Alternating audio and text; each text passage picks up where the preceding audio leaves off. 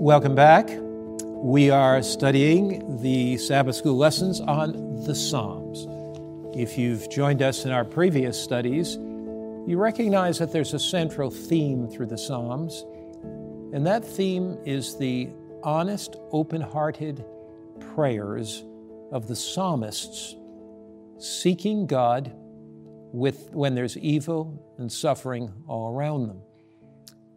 The Psalms do not deny the reality of human suffering, but the Psalms present a God who's there in human suffering, a God who's always present with his people, and a God that will one day bring suffering to the end.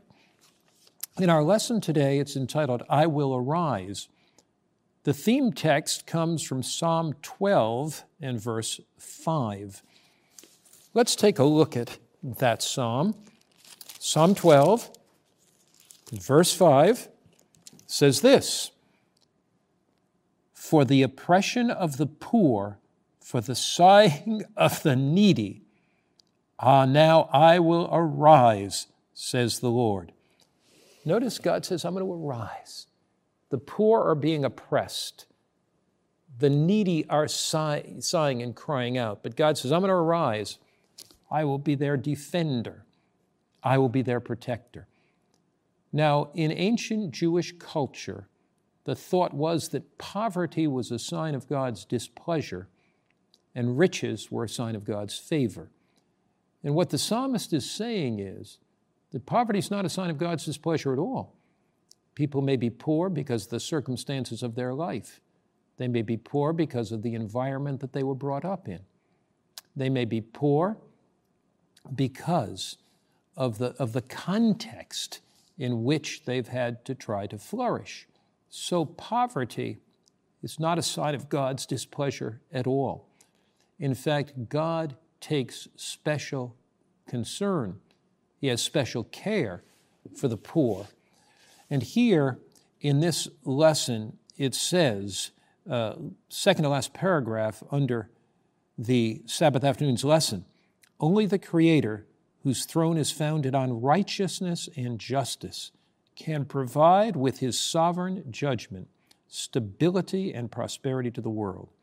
The twofold aspect of divine judgment includes deliverance of the oppressed and destruction of the wicked. So what this lesson is all about is this: God's concern or care for the poor, our as Christians, care for the poor, helping to meet their needs, and the reality of the fact that because God is righteous, one day he will deliver the poor, the needy. One day they'll live in a land where there is no more want, no more suffering, no more heartache or death. And one day the wicked who've oppressed the poor, one day they will be destroyed. So Sunday's lesson is entitled The Majestic Warrior. Psalm 18 verse 3 says, I'll call upon the Lord. Verse 18 says, the Lord is my support.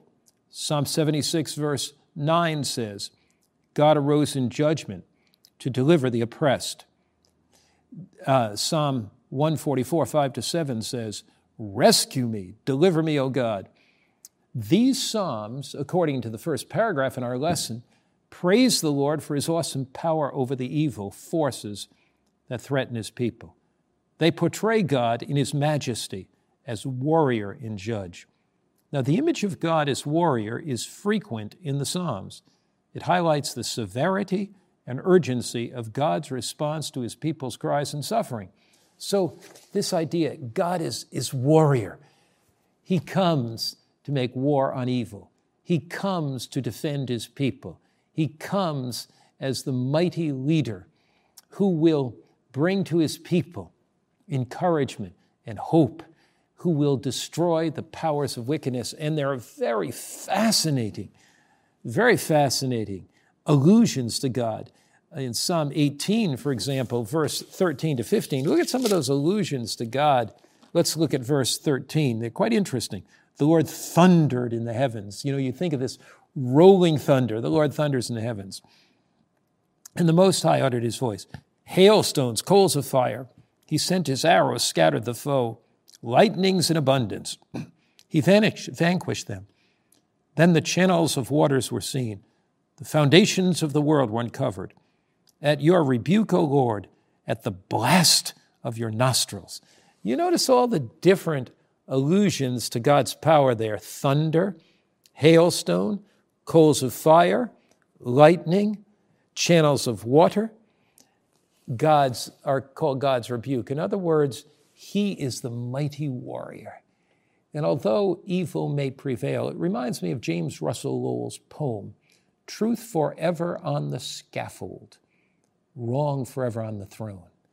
Yet that scaffold sways the future, and behind the dim unknown stands God, keeping watch above his own. Evil may not always be judged quickly, and it won't be, but it will be judged. God's people may not always see apparent deliverance, but they will be delivered by his grace and through his power. Down here, third paragraph down, about the third sentence down in the paragraph, in his many battles against the enemies of God's people, King David praised God as the only one who achieved all the victories. It would have been easy for David to take credit for what happened, for his many successes and triumphs, but that was not his frame of mind. He knew where the source of his power came from. In the battle against evil, in the battle against wickedness, it's not our strength, but it's God's strength. It's not our ability to triumph over evil.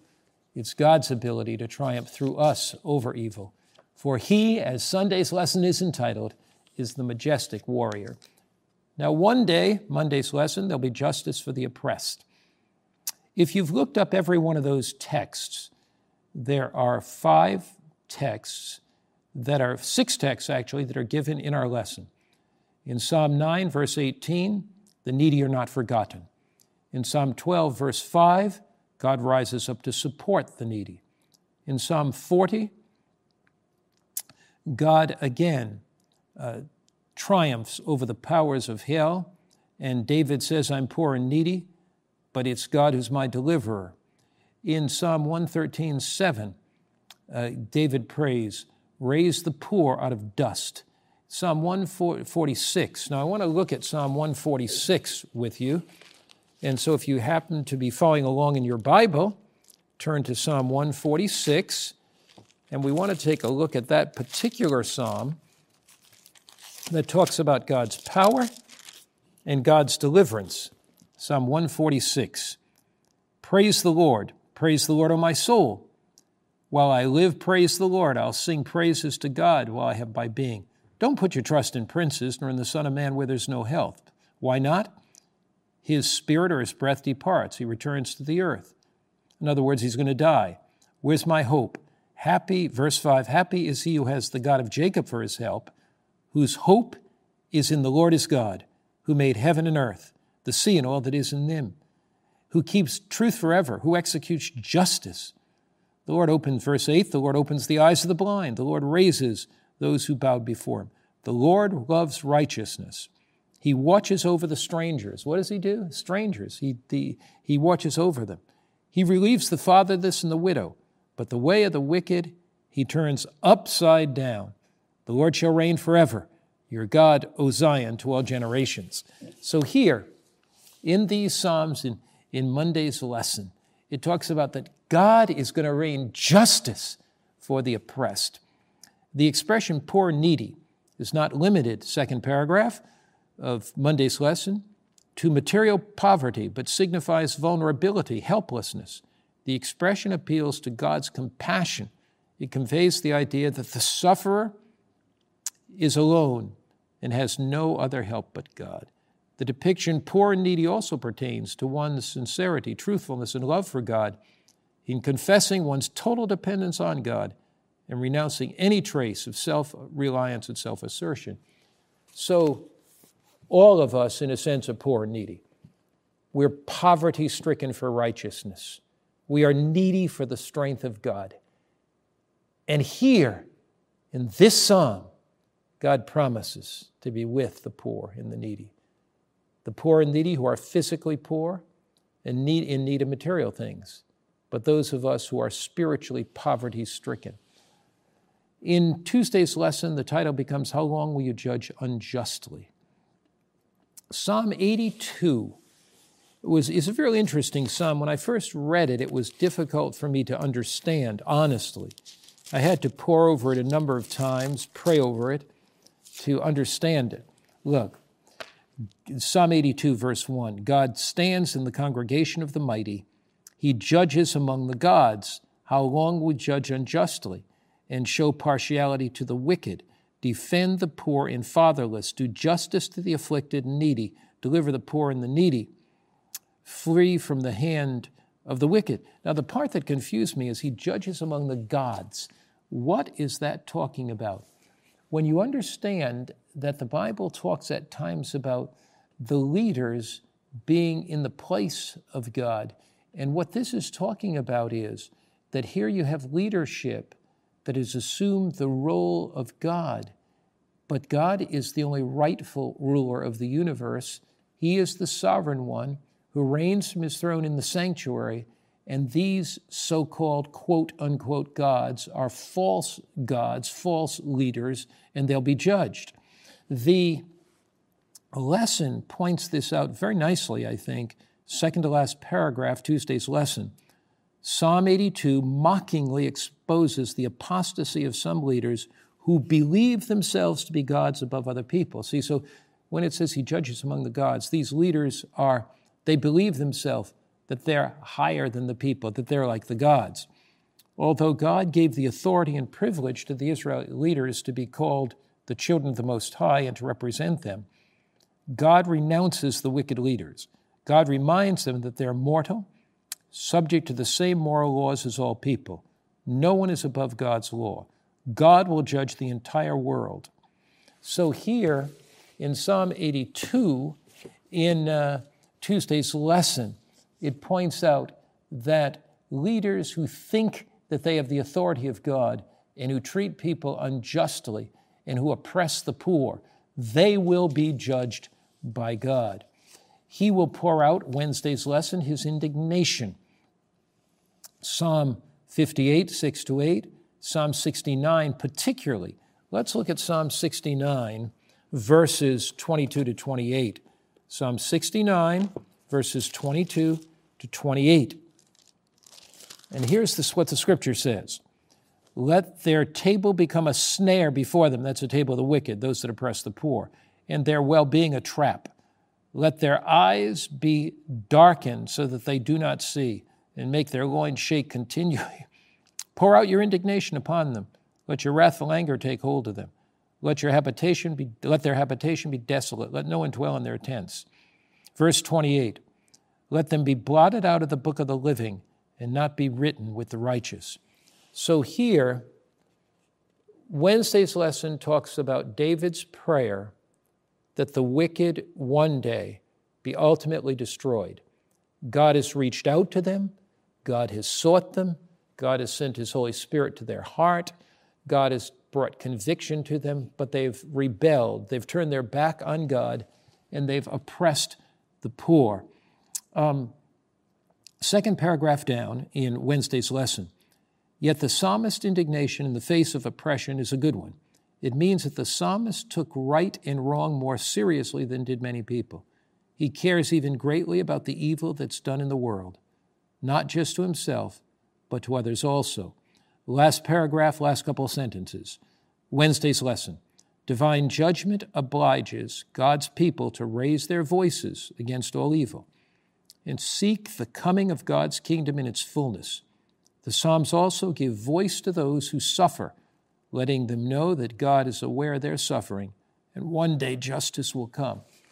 So this lesson, this week, talks about really two or three things I think that are vital truths. One, as Christians, we have responsibility to minister to those around us who are poor. They can be poor and needy spiritually, and we can minister to them. They can be poor and needy from a material standpoint, and we can minister to them. So they can be poor and needy in a variety of ways.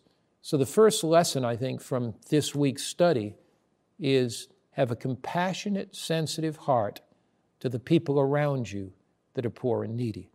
The second lesson is that God is a mighty warrior, and he will judge the wicked who oppress the poor and needy, and eventually they'll be blotted out of his book and eventually destroyed forever.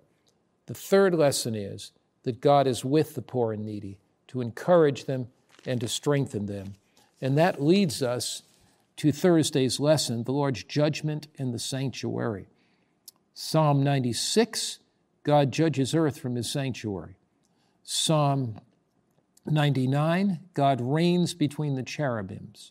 Psalm 132, the Lord has chosen Zion as his habitation. I do want to look at Psalm 132. Psalm 132, verse 7 to verse 9. We'll take a look at that. It talks about God's judgment from his sanctuary. Psalm 132, verse 7. Let us go to his tabernacle. Let us go to his tabernacle. David says, look, there's a lot going on in the world. David says, I'm being pursued by Saul and his forces. Death seems to be inevitable for me. I'm poverty-stricken. I have a rock for my pillow as I sleep out under the stars. My body at times is racked with pain. But David says, let's go to his sanctuary. Let's worship at his footstool. Arise, O Lord, to your resting place, you in the ark of your strength.